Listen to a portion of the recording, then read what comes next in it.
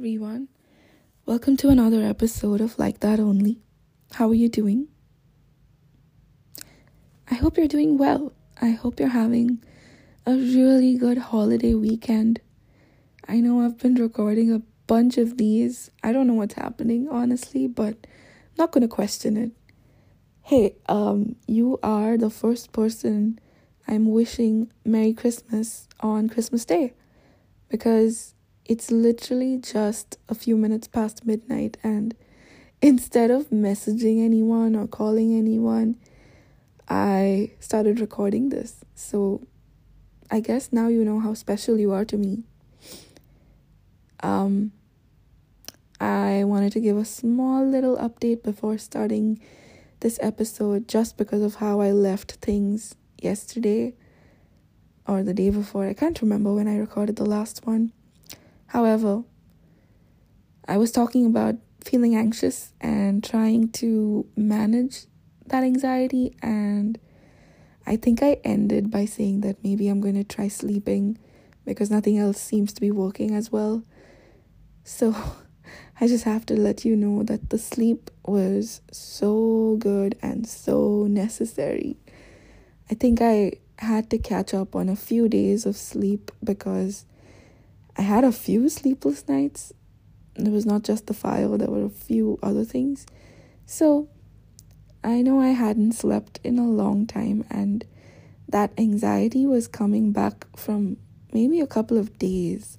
So yeah, I think it was bad, and then I slept through my alarms, which is a good sign.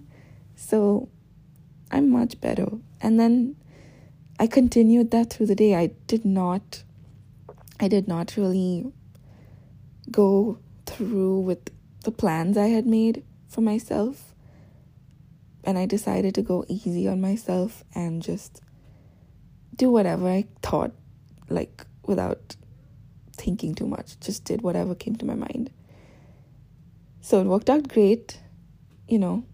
I ended up having a really lazy brunch that I made for myself, and it was really good. No complaints whatsoever.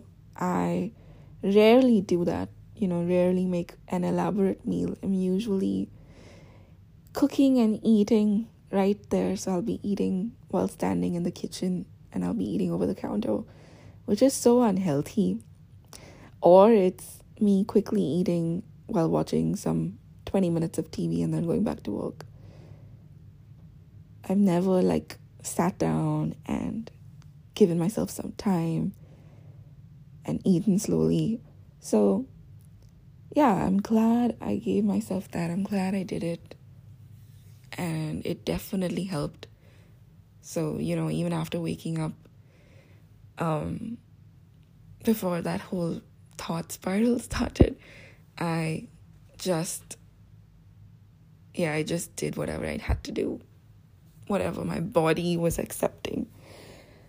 So I'm pretty proud of myself, and if there's anything you can take away from this, I hope it's exactly this. Give yourself what you need. Recognize what you need and then give yourself that.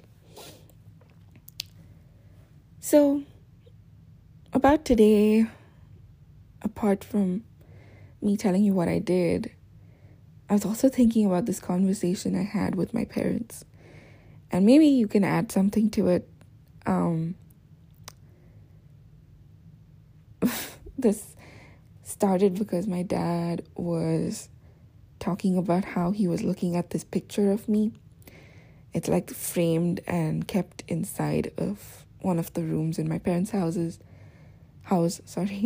and it's just a picture of me from when I was maybe 9 or 10 years old, so a kid.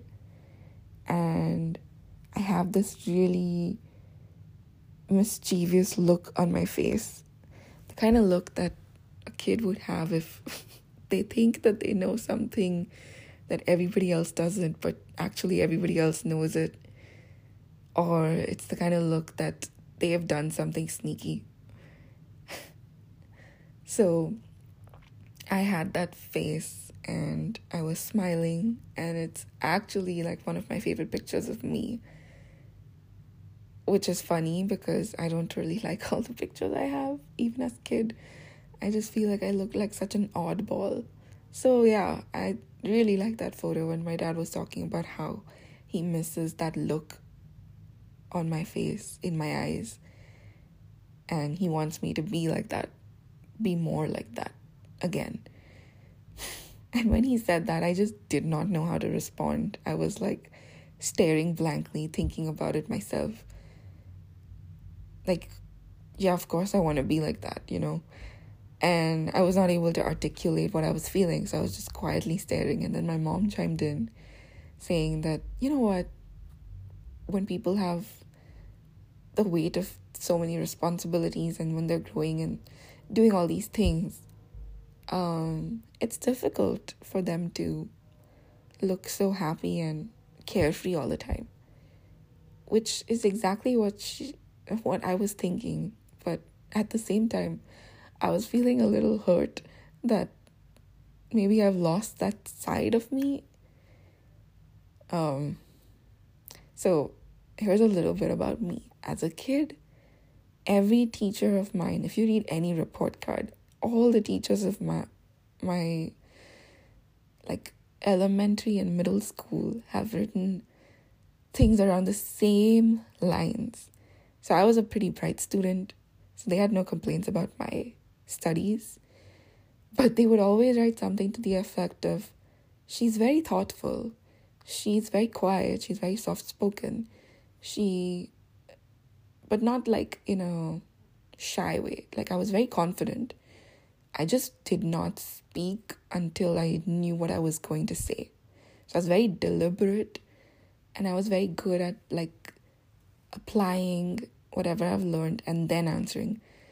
So every single teacher has always said that, you know, she's very quiet, she's very thoughtful, she's very deliberate, and she will think before she answers a question in class, which is a quality that they thought was unique and they admired. And I never understood what they were saying, but my mom would always feel happy when she heard that. So that's how everybody knew me as a kid. They thought I was this quiet, serious type of person who was thinking a lot. Honestly, I think I was daydreaming most of the times. I am a big daydreamer. But I guess they thought, because I'm smart, they thought that, oh, she's thinking. Anyway, it's funny to hear that also, because if you knew me, like in my family, or if you were like in my closest friend circle, I was not quiet. I was quite outgoing. I was very mischievous. I was always into like playing tiny pranks and tricking people, all innocently. I was never like, oh, I'm going to ruin this person's life and, you know, do something mean to them. No, I was nice to everyone. I had a lot of friends, but I was also like pulling people's legs, and that's just always been this childish side of me. And I feel like I've just lost touch with the horror, because I think that is what my parents were trying to talk about.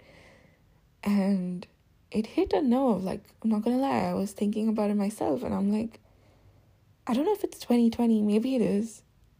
Or maybe it's just the fact that I've been so isolated that I haven't been able to show that side of me to anyone. So, you know, at work, it's just work. It's very professional.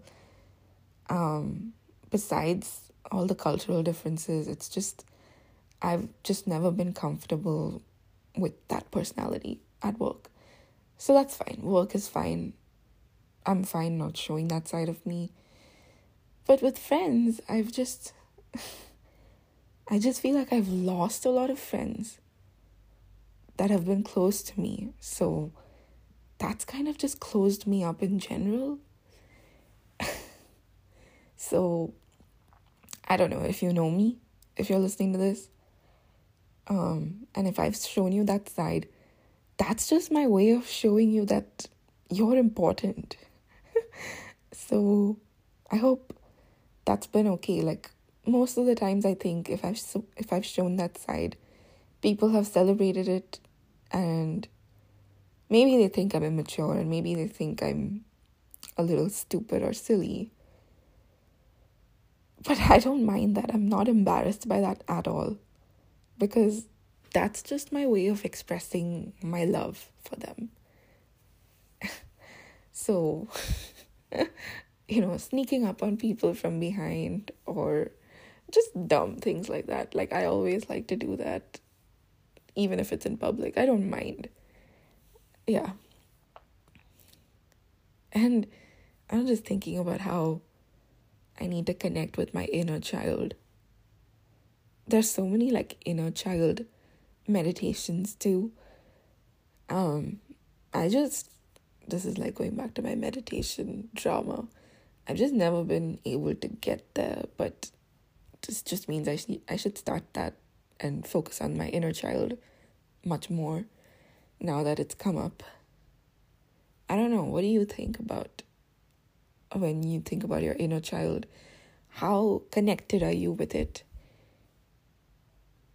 Don't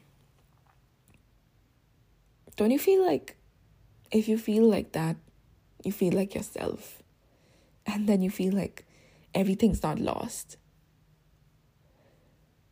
Because I think the more disconnected I feel from that person, I just feel like I'm pretending a lot more. And that's not good. So, yeah, hopefully someday I'll be with her again.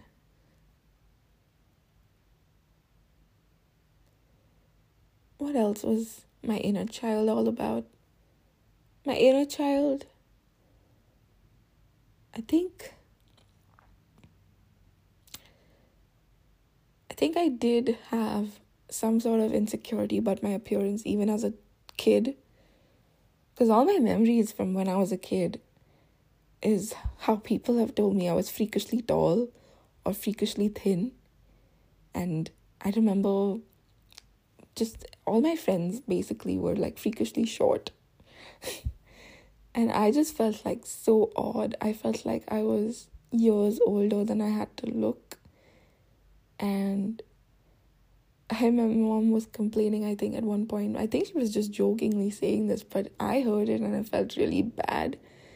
When my mom was saying how she has to buy new shoes for me every few months because my feet are growing so big. And then, this is like a cultural thing again, but we take off our shoes before we enter someone's house. And this is where all my, childhood friends were gathered. We were at someone's house. We had all taken off our shoes. And I just remember one of my friend's moms was like, "Oh my God, your feet are as big as mine." And I don't think I have pleasant memories of any of those things.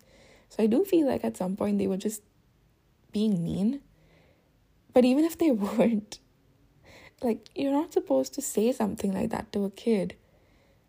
I don't know why these things affected me so much as a kid, because I just remember forcefully hunching my back to appear shorter than I am, or forcefully not telling my mom I need new shoes, and I would like curl my legs in my old shoes as much as possible, to the point where it would have to be like hurting me and I would have to like change my shoes again.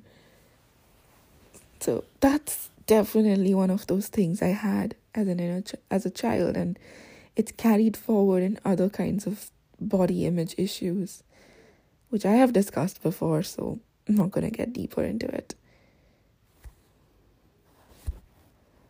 And I remember not being materialistic as a kid. Like, I think I did go through a phase of being materialistic, but that came from its own type of insecurity. I think that was a time where my family was going through a rough patch, and we couldn't spend the same amount of money on things that we used to at some point, and that was the only noticeable change I think I felt, because everything else was the same. I had the same friends, I had all the same opportunities that I had in school. And school was like everything, right? Your friends in school, that's all that mattered. Like, nobody cared about anything else. So I was pretty okay in terms of my social life, but every now and then thinking about getting something was always like a big decision. So I became extremely, like, I felt like I had to overcompensate for that and get things that were more exclusive, get things that were more expensive sometimes. But so to me, it was like, okay, if I'm going to shop for clothes once every 3 months instead of whenever I want, then I'm going to get really good ones that I will wear and they will look good. It was that kind of a thing, that kind of materialism, which is really dumb because it was never my money to begin with. Now, when I make my own money and I see people around me, like my peers and my friends from school and back then, and, you know, I've seen like how our interests have changed as we grow up. So, like, just understanding what's trendy. Jewelry is one of those things that people care about. And I somehow just missed that boat because I really don't care about jewelry. And I guess I don't mind it, but it's never something that I think like, oh, I need to have a gold this, I need to have a diamond bracelet. No. Never. I don't think it makes sense. I cannot process, I cannot compute. And maybe I will someday. Maybe I just need to like do my research, and when I do my research about something, I'll get really nerdy about it, and then I'll think about it all the time and I'll notice more and more about it. That's just normal. That's not something that's unique to me, but you know what it is, right? Like, before I bought my car, I did so much research on cars that at any time I was on the road, I would think about cars every time I saw them, and I got really into cars. But at the end of it, still, I didn't see cars as something that, you know, is a materialistic expense and something that would define my social status. I saw it as a tool to get me from one place to the other without depending on someone. I feel icky, like to my core, to my bone, when I get gas for my car. Every single time I fill gas, I think about how it's so unsustainable and it's so bad for the environment, and I don't know what's going to happen about this world. Like, I think I could go into an anxiety attack if I spent more time at a gas station than I normally would. So, I really don't care. I'm not materialistic like that. And I think that's me just connecting to my inner child also in many ways. So, yeah, here's a little bit more about me, I guess. But I just want you to think about what you and your inner child want. And if you still are like that, and if you're not, do you miss it? Do you want to be immature, or do you feel like you're happy where you are? You did not like your childhood? Do you have anything to say? Well, I want to know. And because I want to know, I'm going to leave a link to leave me a voicemail. So why don't you just go ahead and send me something? I know I've said this before, I haven't really got anything, but if you're new here, just record a message and let me know what you think. Thank you. On that note, Merry Christmas again. I'll see you when I see you. Bye.